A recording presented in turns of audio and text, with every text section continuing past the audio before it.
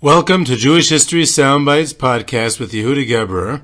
Immerse yourself in the rich tapestry of Jewish history as we explore fascinating tales and uncover hidden gems from our glorious past.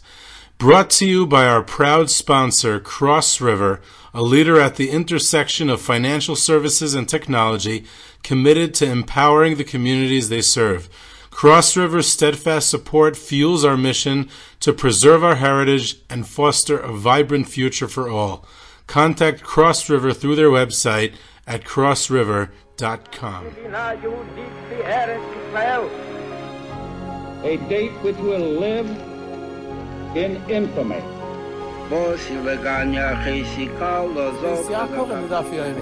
Both of those projects, initiatives, got off the ground because of the Ger Rebbe.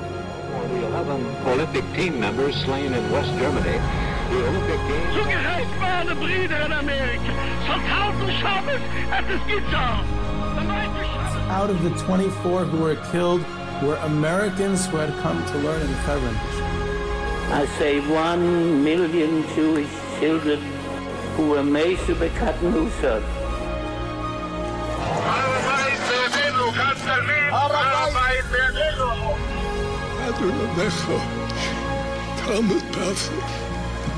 Whoever heard such beautiful words? It is never too little, it is never too late, and it is never enough. Jewish History Soundbites, bringing alive the world of our glorious past. Here is our host, live from Jerusalem, Jewish historian and tour guide. Jewish History Soundbites, and this episode we are going to continue exploring the saga of Russian Jewry in the 19th century in Tsarist Russia. Last time we spoke about the Tsars and the Jews and how that relationship didn't work out so well, and I discussed the pogroms of 1881 to 1884, the Sufot Banegev, the storms in the south. And in fact, one of the very knowledgeable and dedicated listeners pointed out that I neglected to mention how the pogroms followed the train routes in Tsarist Russia, and they were distributed. The news about pogroms and how it spread was through the general media routes, how the newspapers were distributed along the train routes. So it's a very important and actually crucial point about how modern technology, the trains and the media, played a decisive role in how the pogroms spread throughout the southern areas of the Russian Empire. Today's topic, I want to discuss the Chassidic movement in Russia. And it's a fascinating topic, and it's what makes it uniquely Russian is a good question. The primary source that I'm using is a fantastic essay by Professors David Asaf and Gadi Sagiv in that book that I mentioned earlier about Toldot Yehudei Russia, Volume 2. It's really an excellent summary, so I used a lot of that. But of course, there's many other sources about the Hasidus in Russia.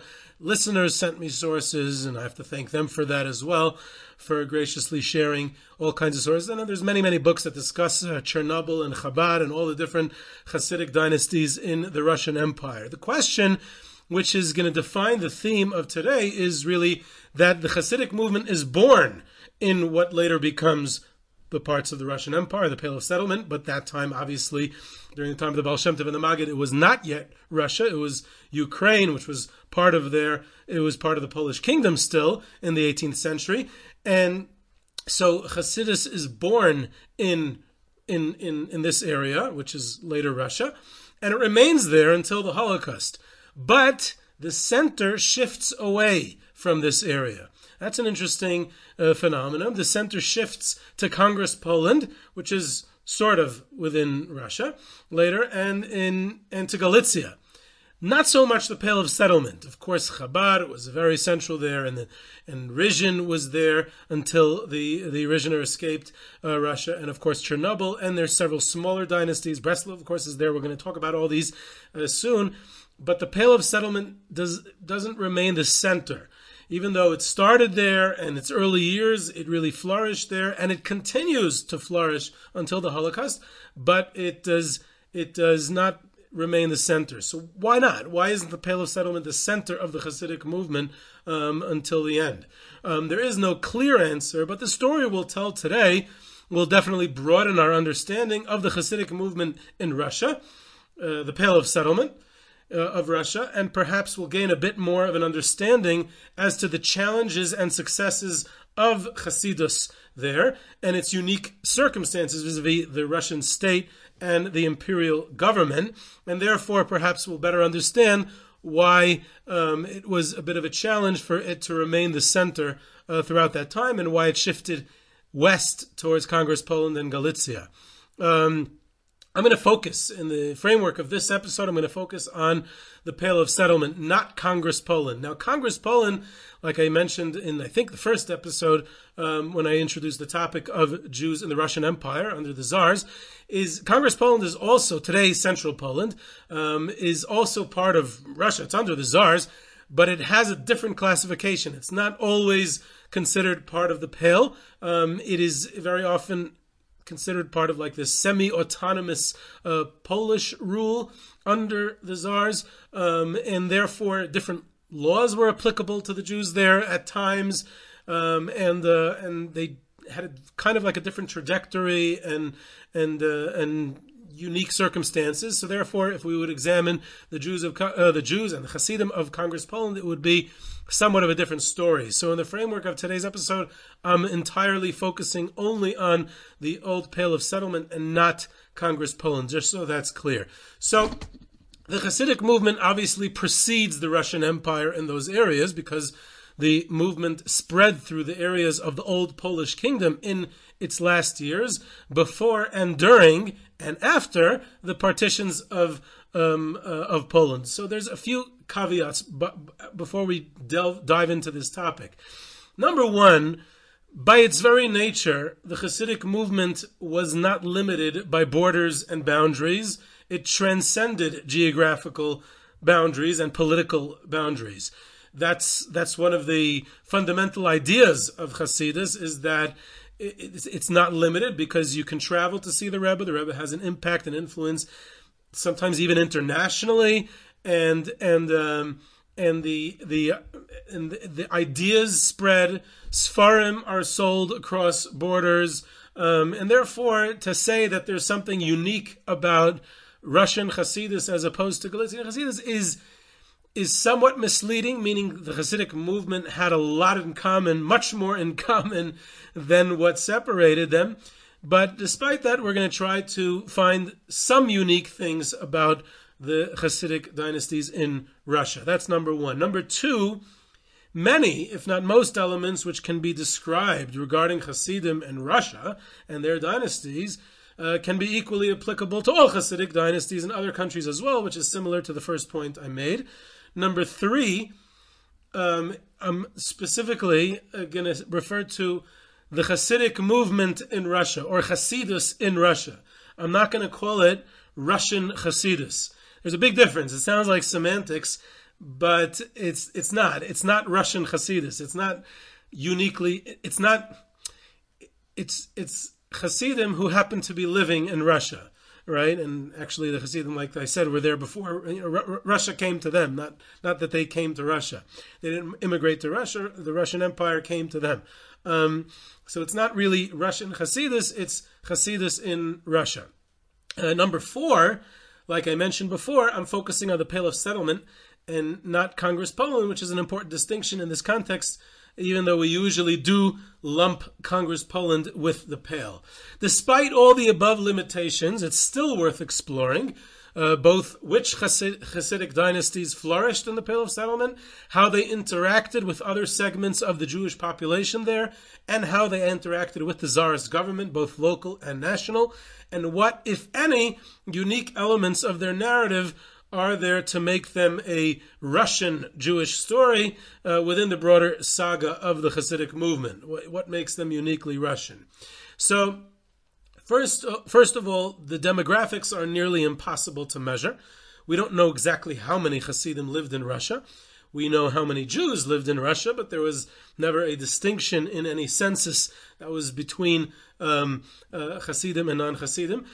It's interesting. Usually we assume documentation from that time period is usually better. In this instance, they're awful. There's numbers that are given by Shimon Dubnov and others at the time that are incredible exaggerations. 3 million, 5 million, millions and millions of Hasidim, as if no one else existed there. Those are wild exaggerations, so we don't know exactly their numbers, but we know that there were many of them. We try to use rough estimates based upon number of tzaddikim per capita, or the number of shtiblach associated with a given dynasty, and a host of problematic and partial sources, and where you can use other letters written and Yizkor books and all kinds of chronicles like that. And therefore it gives an approximation of what constitutes a large or small dynasty or community in a given area relative to other larger or smaller dynasties in the same area or different areas. This is the pioneering research, demographics research by researchers like Marcin Wajcinski and David Asaf and Gadi Sagiv go in that way, that many other researchers have followed this approach of trying to build an approximation of demographics of the Chassidic movement, of specific dynasties. It gets complicated when we try to give an exact number to these things. A lot of times on trips, people ask me, how many religious Jews were there in this country in Europe before the war? It's nearly impossible to quantify, because we have no mechanism to quantify it, because on censuses they never asked you if you were Shomer Shabbos or not in Poland or Hungary or any of these things. So we have to estimate how many shuls there were, how many went to religious schools, and maybe if there were a religious party running in elections, we can assume how many religious Jews, and then to break it down further within the religious community, how many Hasidic Jews there were, it's nearly impossible to measure. Of course, you have all these people saying, yeah, we had 100,000 Hasidim of this dynasty and 200,000, as if these numbers are actually accurate. But demographics are complicated in this context. So like I said, it's in the areas of the Polish kingdom. The Polish-Lithuanian Commonwealth, rather, is the cradle of the Hasidic movement. The areas where the Baal Shem Tov lived and flourished and taught and inspired, and the Maggid of Mezrich, his primary disciple, and both of their many of their students lived in these areas, and they were incorporated into the Russian Empire and were included in the boundaries of the Pale of Settlement a few years following their respecting partitions in the mid to late 1700s. I'm sorry, the late 1700s when the partitions were, and this is obviously after the Baal Shem Tov and the Maggid had passed away. The Baal Shem Tov passes away in 1760, the Maggid in 1772, the year of the first partition. So this was the epicenter of the nascent and rapidly spreading Hasidic movement during the years of the partitions and the early years of Russian control of that area. So now we would just do an overview summary of which Hasidic dynasties we're talking about. Which ones were there? Which ones, many Hasidic dynasties were in Congress Poland, many were in Galicia. Later on, there were some in Hungary as well. But here, which ones were in the Pale of Settlement? So let's go district by district. So we have the area of White Russia, the area of what's today eastern Belarus, central Belarus. Initially, two great students of the Maggid of Mezrich, Rabbi Menachem Mendel of Vitebsk. Originally, he lived in Minsk, actually, and a Rav Kalisk. They were the leaders of the White Russian Hasidim, and they were the ones who they were the first leaders there. They're the ones who brought the Hasidic movement to those areas. In 1777, they led a group to Eretz Yisrael, and they settled in Tveria and Sfas, which is definitely a story for another episode.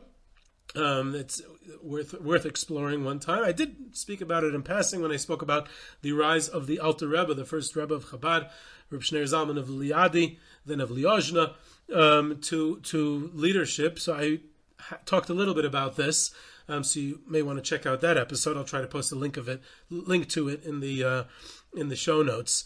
The Rabbi Menachem Mendel of Vitebsk and Rav Kalisker attempted to lead their followers in White Russia from afar, from the land of Israel, through letters and emissaries. which was an incredibly creative form of leadership, it didn't work out well, so they eventually appointed from afar. They appointed Reb Shneir Zalman, then of Liozna, later of Liadi, the Alter Rebbe, the Baal HaTanya, and he emerges as the great leader of Hasidim in White Russia, and he's the founder, of course, of the Chabad dynasty. And from this time, from the time, late 1780s, when he's appointed, until the end of the Russian Empire, the Russian Revolution, and even beyond the revolution, even in communist Russia, these areas of White Russia would predominantly be associated with the Chabad Chassidic dynasty, though there was more than one offshoot of the Chabad Chassidic dynasty. Now, I want to give a disclaimer right now. This is not meant to be a history of Chabad or the Chabad dynasties or biographies of the great Rebbes or the origins of Chabad, etc., etc., etc. This is meant to be a brief overview of the Hasidic movement in Russia. So I hope that's clear. I'm not going in depth into the story of the Chabad movement in dynasty in the Russian Empire. When the Alter Rebbe passed away in 1812, there was a succession dispute. Dynastic succession wasn't yet a foregone conclusion in the early stages of the Hasidic movement's history, so it was between the Alter Rebbe's son, Reb Dov Ber, the Mittler Rebbe, and the first one to establish the court in Lubavitch, and the Alter Rebbe's close student, Reb Aaron Halevi Horovitz of Starashele. I hope I pronounced that correctly, which led to a split in Chabad. Some students followed Reb Aaron Halevi of Starashele, and the others followed his son, the Mittler Rebbe. It later was consolidated under the Mittler Rebbe's son-in-law and grandson of the Alter Rebbe, Reb Menachem Mendel Schneerson, the famed Tzemach Tzedek of Chabad, the third Rebbe of Chabad, was a very dynamic leader, very charismatic. He was a very strong leader. He led the Hasidim in White Russia in the heyday of Lubavitch, which is also worthy of its own episode one day, the Tzemach Tzedek and his time period.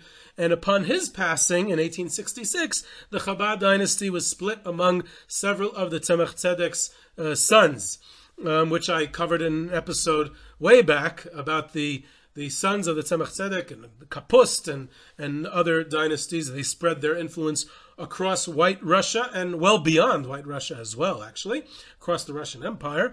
And there was some branches were more prominent than others, and it definitely got much more consolidated under the strong and charismatic leadership of the fifth Rebbe of Chabad Lubavitch, the Rebbe the Rashab, Reb Sholem Ber Schneerson, especially following the establishment of Yeshivas Tomchei Tmimim in 1897. The researcher Ilya Luria has written extensive works on this topic. They're excellent and worth exploring more in depth at a future time, but there's loads and loads and loads of material. There's loads of books in Hebrew and English, and probably other languages too, on the history of Chabad in Russia. Fascinating topic in its own merit. The Rashab passed away in 1920 after the revolution, so that kind of brings us through. So White Russia, we already figured out, that's the dominant area of Chabad. Then there's an area of the Pale of Settlement called Polesia.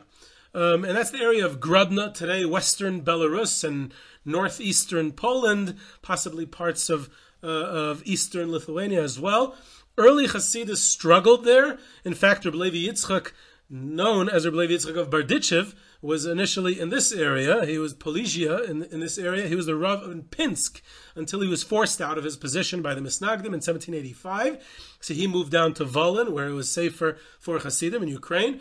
There was another prominent early Hasidic leader, Reb Chaim Chaikel of Amdur, and he was succeeded by his son, Reb Shmuel of Amdur, but that dynasty petered out after that. It only lasted 2 generations. So this was a region of very strong opposition from the Misnagdim during the active phase of the opposition to the Hasidic movement during the years 1772 to 1804, which I covered also in an episode. I'll try to post the links to all these episodes as review, so everyone can get on these subtopics, because a lot of these episodes I did years ago. Maybe not all of you heard it, and maybe even if you heard it, maybe you didn't spread it around to your friends and family, which you should be doing to every episode anyway of Jewish History Soundbites. But I had an episode way back on the years, these 32 years of the active opposition to the Chassidic movement, 1772 to 1804. One of the most influential Misnagdim of this time period was a fellow by the name of Reb David of Makov. He was a Maggid And the primary target of his ire, and this comes up in his writings, is this Reb Chaim Chaikel of Amdur. They live nearby. But the more prominent and more long-lasting dynasty in this vicinity, in this province, was, of course, Karlin Stolin. They're a fascinating story. They were initially established by the prominent student of the Maggid Mizrich, Reb Aaron Perlov of Karlin. It was Reb Aaron Hagadol of Karlin. He established his court in his Rebbe in the Maggid's lifetime. And he's succeeded by his student, Reb Shlomo of Karlin, who also suffered from the Misnagdim. And he also moved to Volin, to Ludmir, as a result.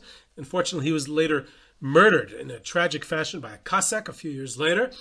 Two of Reb Shlomo of Karlin's students later reestablished themselves back in the Karlin area, in Polysia, in that district. One of them was Reb Aaron Hagadol's son, Reb Asher Perlov, Reb Asher of Karlin Stalin, and the other one was Reb Mordechai of Lechovitz.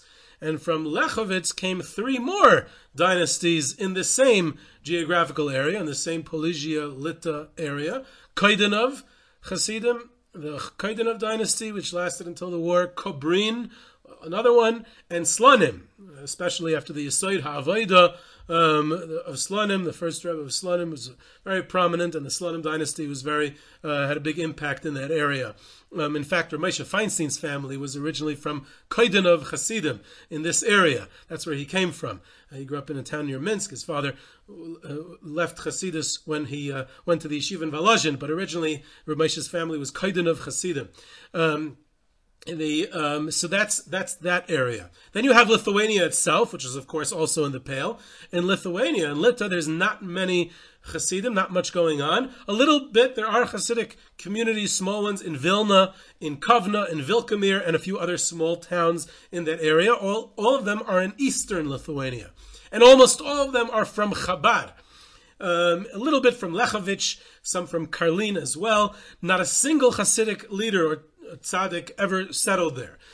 Why? And this is obviously because this was a strong bastion of the Misnagdim. In western Lithuania, or was even less, the area what's known as Zhamut, there were no Hasidim at all. There were tens, maybe hundreds of towns where not a single Chassid lived. Western Lithuania, Zhamut, and this was not really a result of Misnagdim or opposition. It's much more because of its proximity to Germany and Western Europe and all the values of modernity and the baggage, the Enlightenment, the Haskell, all that proximity that came from. So just from observing the geography, it would lead one to the conclusion that it wasn't organized, active opposition to the Hasidic movement which stopped its spread west, but it was rather the Western Enlightenment which did so. That is all the northern areas of the Pale of Settlement. If we move south to the cradle of the birthplace of the movement, Ukraine, the areas of Kiev, Volyn, Podolia, and this was the beginning. This is where it flourished, and this is where it never really faced any serious opposition either. Some tzaddikim who lived in these areas did not have courts. They didn't have proper courts or succession or dynasties or anything like that, like Reb Levi Yitzchak of Berditchev is a more famous one. Reb Zev Wolf of Zhitomir, the Arameir, is another one. A grandson of the Baal Shem Tov named Reb Moshe Chaim Ephraim of Sodilkov, the Degel Machane Ephraim, was another one. His brother did establish a court. His brother was named Rav Baruch of Tulchin, later Rav Baruch of Mezhebish.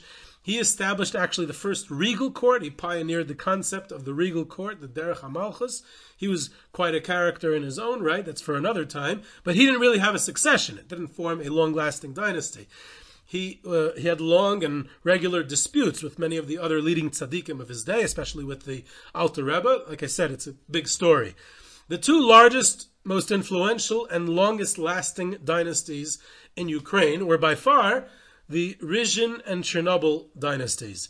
So regarding Chernobyl, I did a two-part series on Chernobyl way back. You can reference that, and I'll try to post the links to that as well. Reb Nachum of Chernobyl, the Ma'arei Naim, he establishes the dynasty. He's a student of both the Baal Shem Tov and the Maggid Mizrich, but it really came to dominance under the leadership of his son, the Chernobyler Maggid, or of Matchatworsky of Chernobyl, then split into 8 different branches upon his passing among his sons, with each one establishing a dynasty, all in Ukraine, all in that area. Rizhin was established by Rabbi Yisrael Friedman of Rizhin, the Heilige Rizhiner. He's a great-grandson of the Maggid HaMezritch. I don't think that Jewish History Soundbites has done something on him and his dynasty, but we definitely have to, because he was one of the most interesting leaders in the history of the Chassidic movement. He was arrested by the Tsarist police around 1836 due to a whole story of a murder story in Auschwitz, which he was falsely accused of being connected to. So he spent quite some time in prison, like 2 or 3 years in prison. And upon his release, he decided to leave Russia for good. In 1842, he smuggled himself across the border into Austria, and he reestablished his court in Sadiger. So it became Rizhin Sadiger. So here we have a fascinating phenomenon, and it's the first time it had ever taken place in the history of the Hasidic movement that we move an entire court, lock, stock, and barrel, across an international border. But here, it gets tricky, because even though ostensibly he and the continuation of his dynasty is in Austria, but most of his followers remained in Russia. So they would remain for the rest of the century. So he and his successors, who are in Austria, they keep in touch with their Hasidim across the border in Russia, and the Hasidim steal across the border to Austria to make a pilgrimage to whatever Rebbe of the dynasty that they belong to, that they associate with. First to the Rizhiner himself, and then later to his sons, because upon his passing in 1850, he too was succeeded by all of his sons, and the dynasty more or less amicably split into several prominent branches: Sadiger, Chartkiv, Bahush, Stefanesh, Osyatin, Bayan in the second generation, and more. Later on, Kapushnitz, there are more. So if we take together collectively these two huge dynasties, Chernobyl and Rizhin, were connected many times over through marriage, a lot of intermarriage between the two dynasties, and were also similar in many ways as well. Both implemented the approach of organizing the physical court, the chutzner of the Hasidus, as in a derech hamalchus, the regal court, that was much more associated with Rizhin than it was with Chernobyl. They also, both of them had a more pragmatic approach to modernity than than other Hasidic dynasties, especially relative to Galicia. In fact, if we would compare the Russian Hasidus of Chernobyl and Rizhin in their approach to modernity, if we would compare them to the Galician or Hungarian Hasidic courts, we would consider them modern. We would say that they had, they obviously weren't modern. They weren't liberal. They were Hasidim. They were very conservative. But compare relative to the Tsans and other Galician dynasties, Bel's other Galician dynasties and Hungarian dynasties, the Russian ones had a more, I would call it, pragmatic approach to modernity. Both of them, both Rizhin and Chernobyl, also had a similar method of multiple succession. These two dynasties, with their many branches, dominated Ukraine until World War I. But there were several other smaller ones as well. Apta, which was based in Mezhebizh, descendants of the Aptarov. Kapushnitz came from them too, and they are connected to Rizhin. Savran, the Savraner Hasidic dynasty, was established by Reb Moshe Tzvi Guterman and his descendants. They were famous for being very, very almost violent opponents of Breslov, especially in the time of Reb Nachman's student, Reb Nosson of Nemerev. There's the Linitz dynasty. There's several other smaller ones from the progeny and students of Rabbi Chil Michal, the Zlotchev Ramagid. All of them were in Volin. And then there's Breslov, which is really its own story. Breslov is also in Ukraine. Reb Nachman of Breslov, and he establishes the Chasidus, and then later on, he's not succeeded by Reb Nosson of Nemerev because there's no succession there, but the leader of the community kind of is Reb Nosson of Nemerev. And Breslov is a fascinating story because, first of all, they're a Hasidic dynasty without a continuation, without a succession in place. And that's what they were nicknamed in those areas, the Toiter Hasidim, the dead Hasidim. I'm actually amazed that we've never done an episode on Reb Nachman and on Breslov, because we could probably do 10. I even have sponsors for it. People have offered it. They want it. I just never got around to doing it because you have to do it right. So hopefully we got to do it soon. But what I want to mention in the context of Ukraine and Hasidus is that, first of all, they face a lot of opposition. Reb Nachman in his own lifetime, primarily from the Shpoiler Zayda, also a prominent Hasidic leader in Ukraine during this time. In Reb Nassan of Nemirov's lifetime, it came from Reb Moshe Tzvi of Savran, like I mentioned before. And then later on, in the third generation of Breslov, it came from the Chernobyler dynasties, mainly from Skver and from Tolna, Reb David of Tolna, his Hasidim. They were also quite opposed to... in fact, the term Misnagdim in Breslov tradition doesn't mean the Litvish Misnagdim, and it doesn't even mean the Maskilim, who are sometimes referred to as Misnagdim to the Chassidic movement. It actually means other Chassidim. That's the Misnagdim in Breslov tradition. Interesting. But what's fascinating is that Breslov is strong and established, but very, very small. There are only a few hundred families from the time of Reb Nachman, from the early 1800s, till probably 40 years ago. In other words, all the time that they're in Russia, all the time that they're in Ukraine, in the Tsarist Empire, they're tiny. And yet they persevere, and then they burst onto the Jewish scene, and they explode, about 40-something years ago, 40, 50 years ago, which is another fascinating story, probably more sociological than historical, but maybe we'll get to Breslov in depth one day. Moving on, we have another a small community, small dynasty, Berfol of Bershad, the Bershad Hasidus, and in fact, the Bershad is similar to Breslov in the respect that they are also no succession, and they continue for about a century, and throughout the 19th century. So Bershad is another example of a Hasidus that doesn't have a Rebbe, and they continue despite the fact that they're not led by a charismatic leader. Another area of the Pale of Settlement is Bessarabia. Later on, it's part of Romania, but until after World War I, it's in Russia. From the Napoleonic Wars until after World War I, it's in Russia. Mostly, the Hasidim who live there are Chernobyl and from the Rizhin and Sadiger branches. There is a little influence from Savran. There's also influence, interestingly enough, from Reb Meir of Premishlan, which is Galicia altogether. It's not even from Russia. There's local small ones, Benderi, Rashkov. Also, one of the early, very famous tzaddikim of the Chassidic movement from Chassidic history, Reb Chaim Tirer of Chernovitz, who wrote important Chassidic works, the Be'er Ma'im Chaim, the Siddur Shel Shabbos. Eventually, he moves to Tzfas. In my tours of Tzfas, we go to his kever. Also, there's a Chabad influence in Bessarabia. Later on, this became Romania, like I said. Now, what about southern Russia, New Russia, the areas that Russia conquered from the Ottoman Empire?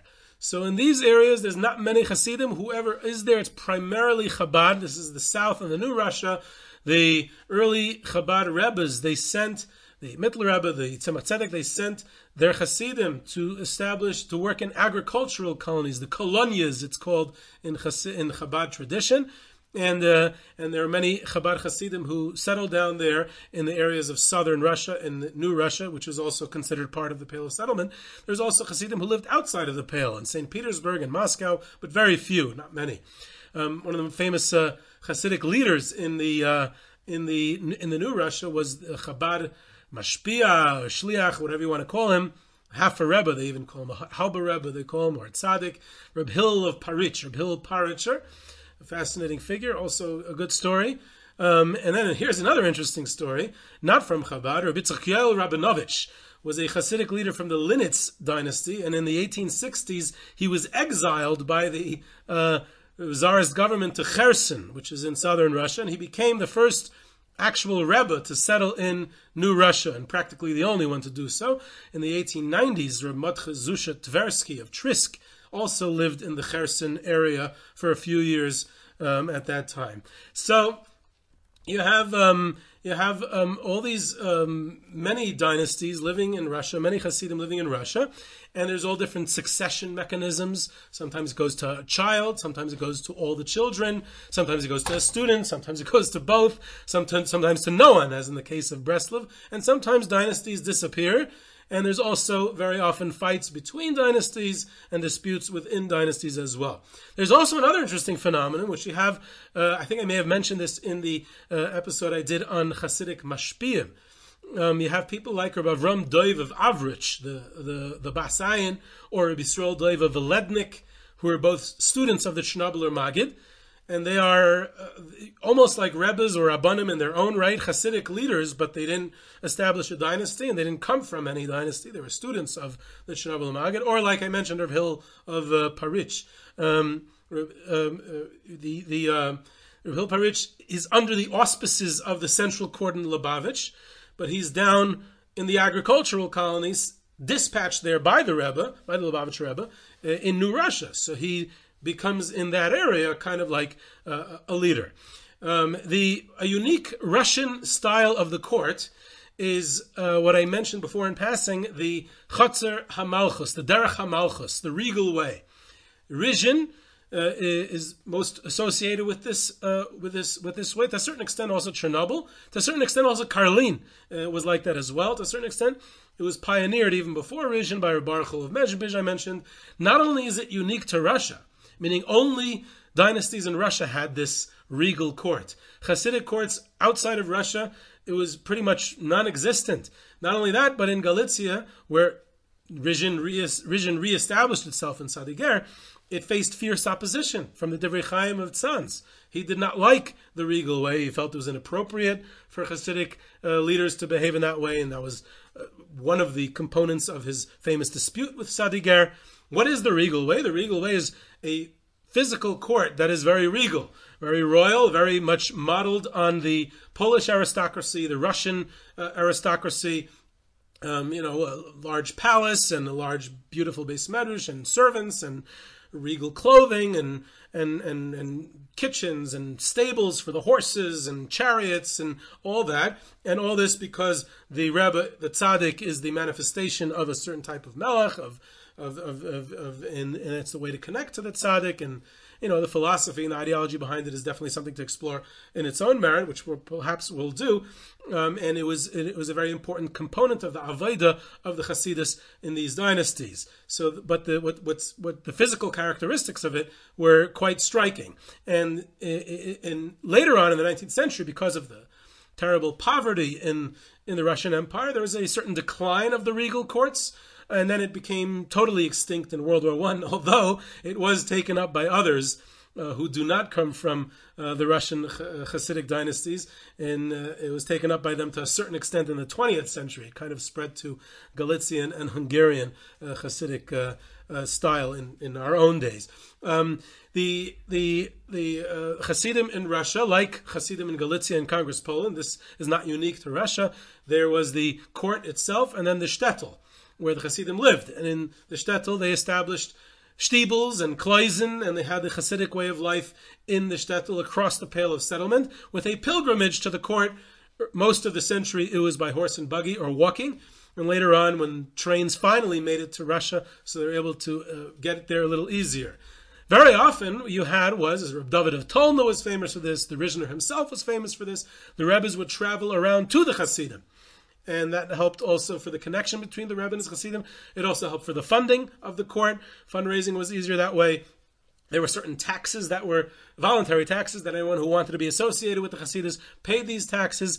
And there was a unique approach of the Chernobyl dynasty, the various branches, Tolna and Skver and Trisk and all these other branches of the Chernobyl dynasty of control over the countryside, of different shtetls, of territorial claims, of kind of like conquering towns, which Rebbe has jurisdiction over these towns, these shtetls. They were very often formalized in contracts as a ksav magidus.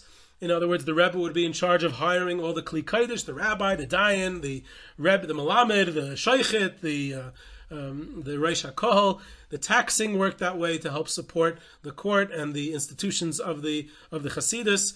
Russian Hasidus is also unique in the respect that, on one hand, as far as their writing and publishing, on one hand you have Chabad, which is the greatest writing and publishing of any Hasidic dynasty till today. On the other hand, you have Rizhin and Chernobyl, which did not write much. They did not publish a lot of writings at all, almost nothing. And then you have, on the third hand, you have something like Breslov, which there's this flourishing of publishing by Reb Nassan of Nemer of Reb Nachman's writings in his private illegal printing press that he maintained, but very little after that.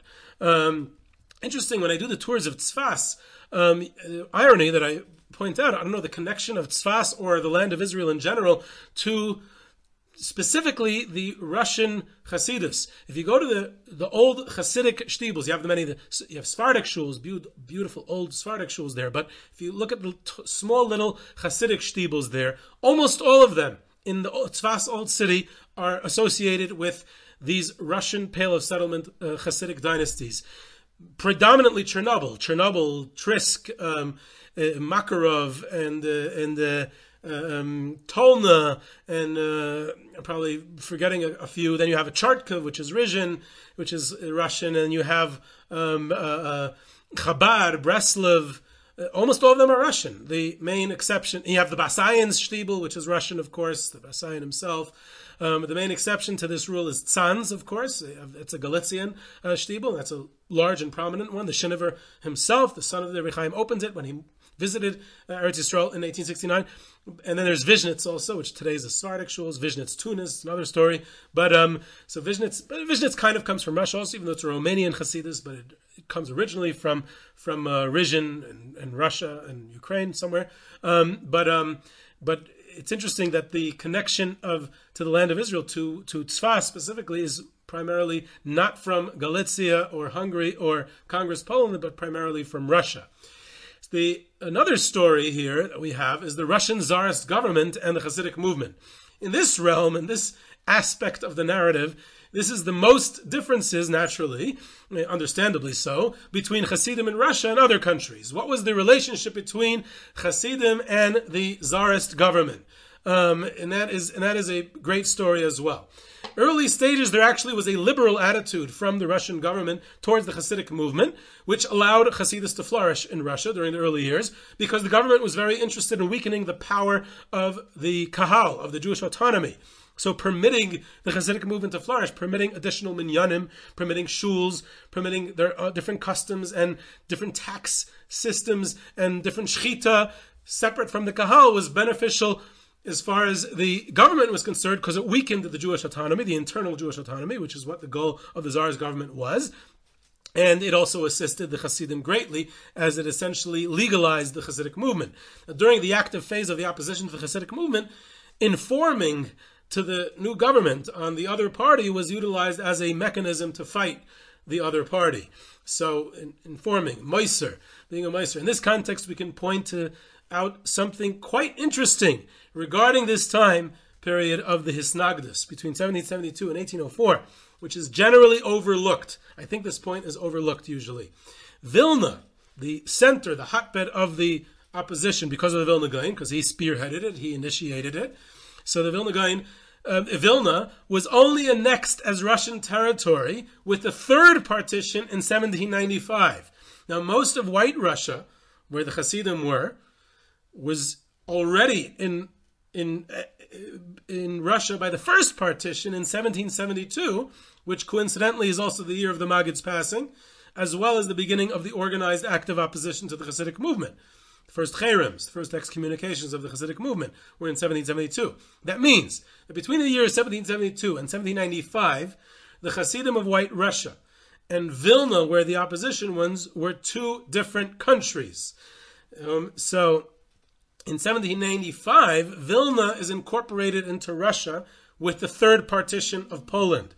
So now, for the first time, the Misnagdim can tattle to the authorities about the Hasidim, and they proceeded to do so. And the Alter Rebbe ends up in jail twice, and he's later acquitted, he's vindicated.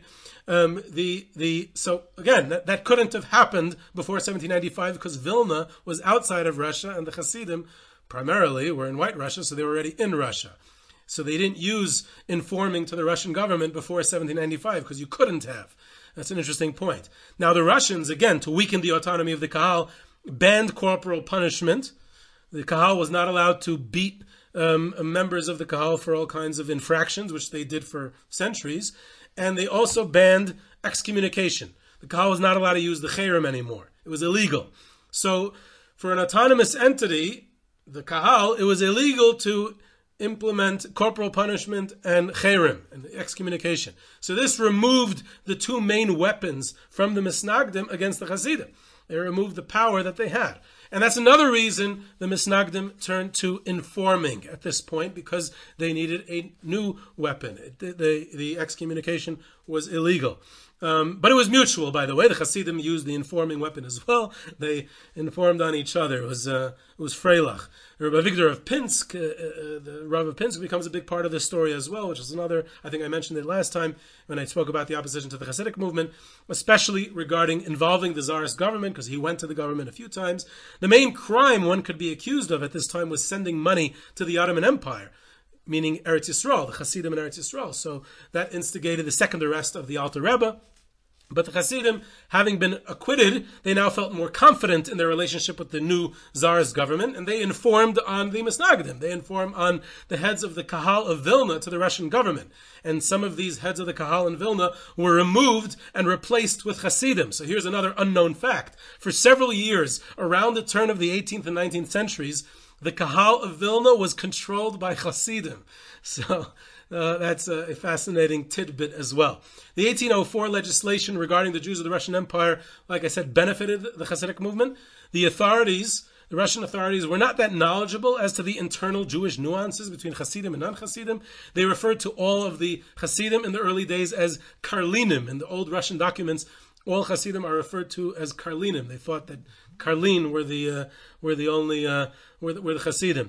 The last point to mention about the quote-unquote good relationship between the Chassidim and the Tsarist government is the Napoleonic Wars, and especially the behavior of the Alter Rebbe. He was loyal to the Russian government and against Napoleon, and he exiled with the Russian army during Napoleon's invasion in 1812, which I spoke about in that early episode as well. Now, but obviously things were not rosy, and they were not all rosy between the Tsar and his government and the Chassidim. The Chassidim they started to get politically organized even in the early days. The Alter Rebbe and Rabbi Levi Yitzchak Berditchev and other great leaders, they had meetings to discuss what to do with different decrees. They also learned to join forces with non-Chassidic leaders, especially later on in the century, the Tzemach Tzedek and Rabbi Tzlav Lozhener during the 1843 conference in St. Petersburg, when the Tsar Nicholas's government wanted to implement educational reform. The things changed for the worse in the 1830s. There's 3 points to mention in this context. Number one, 1830s is already the reign of Tsar Nicholas I, who's considered the ultimate bad guy for the Jews of Russia. Number two, the rise of the Russian Haskalah and their combative opposition to the Hasidic community, including the Haskalah, which included in this is the Haskalah and their relationship with the Tsarist government. In other words, the Tsar wants to implement reforms, and they see the Russian Jewish Haskalah as partners in this endeavor. And number three, the specific story that I mentioned earlier of 1836, that murder in Auschwitz, and the Tsarist government accused Rabbi Yisrael of Rizhin, the Rizhiner being involved, and that this is the first time that Hasidim are singled out as a problem. And this is followed by a number of Tsarist decrees, which were immortalized in Hasidic literature by the name of the Gzeira. There's the Gzeiras Hadfus, which closes down all Jewish printing in the Russian Empire. There's the Gzeiras Hamalbush, except in two places, in Zhitomir and Vilna, until later on, many years later, they were allowed to reopen. More printing presses were allowed to open. There's the Gzeiras Hamalbushim, which was a decree against Jewish dress. There was the Gzeiras Hatzadikim, 1865 to the late 1890s. The tzaddikim in Ukraine, primarily of the Chernobyl dynasty, were not allowed to travel. It was illegal for them to travel. There's a whole issue with that as well. There's the Gzeiras Hagerush. Jews were being expelled from rural areas. And each one, the Hasidic movement and their leaders had to contend with. Hasidim in Russia had to confront modernity as well, as far as the government and their reforms, as far as the Russian Haskalah, who were bitter enemies of the Hasidic movement in Russia. And then later on in the century, urbanization, industrialization, education becomes a response to that. That's Tomchei Tmimim and other educational initiatives from the Hasidic movement in Russia to try to stem the tide of modernity and all its challenges, and eventually politics as well, when Hasidim join political movements or establish religious political movements in Russia. Most Hasidic leaders in Russia were opposed to Zionism, and they're also opposed to immigration to the United States, and they're also opposed to the revolutionary movements and socialism. In other words, all the hot topics of late 19th century Russia, they were opposed. So they were losing the youth, and there was great secularization going on, and the grinding poverty and persecution didn't help matters much. So Hasidic leaders in the late 19th century in Russia had diminished influence. And another fascinating thing to note is that aside from Chabad, who are of course the big exceptions to this rule, they are great leaders on the national and even international scale. But besides for Chabad, all Russian tzaddikim and Hasidic leaders of the late 19th and early 20th centuries did not really involve themselves in national leadership or national politics or representing Klal Yisrael and dealing with the Tsar's government. Chabad was the only one who did that in Russia. And of course, the Litvaks, I'm talking about within the Hasidic movement. And in Galicia and Congress Poland, many Hasidic leaders did that too. But in the Pale of Settlement, the Chernobyl and other Hasidic leaders did not do that. They kind of like hunkered down and focused on their spirituality and their own community's welfare, which is kind of like a sign of the times. And then with World War I and the Russian Revolution and the rise of the Soviet Union, this of course transforms the landscape of the Hasidic movement in Russia dramatically and forever. So I will try to post some of the links to the other older episodes that are related to this topic. And this is Yehuda Geber with Jewish History Soundbites. You can reach me at yehuda@yehudageber.com for questions, comments, sources, tours, trips, sponsorships, and lectures. You can subscribe to Jewish History Soundbites on your favorite podcast platform, and I hope you enjoyed.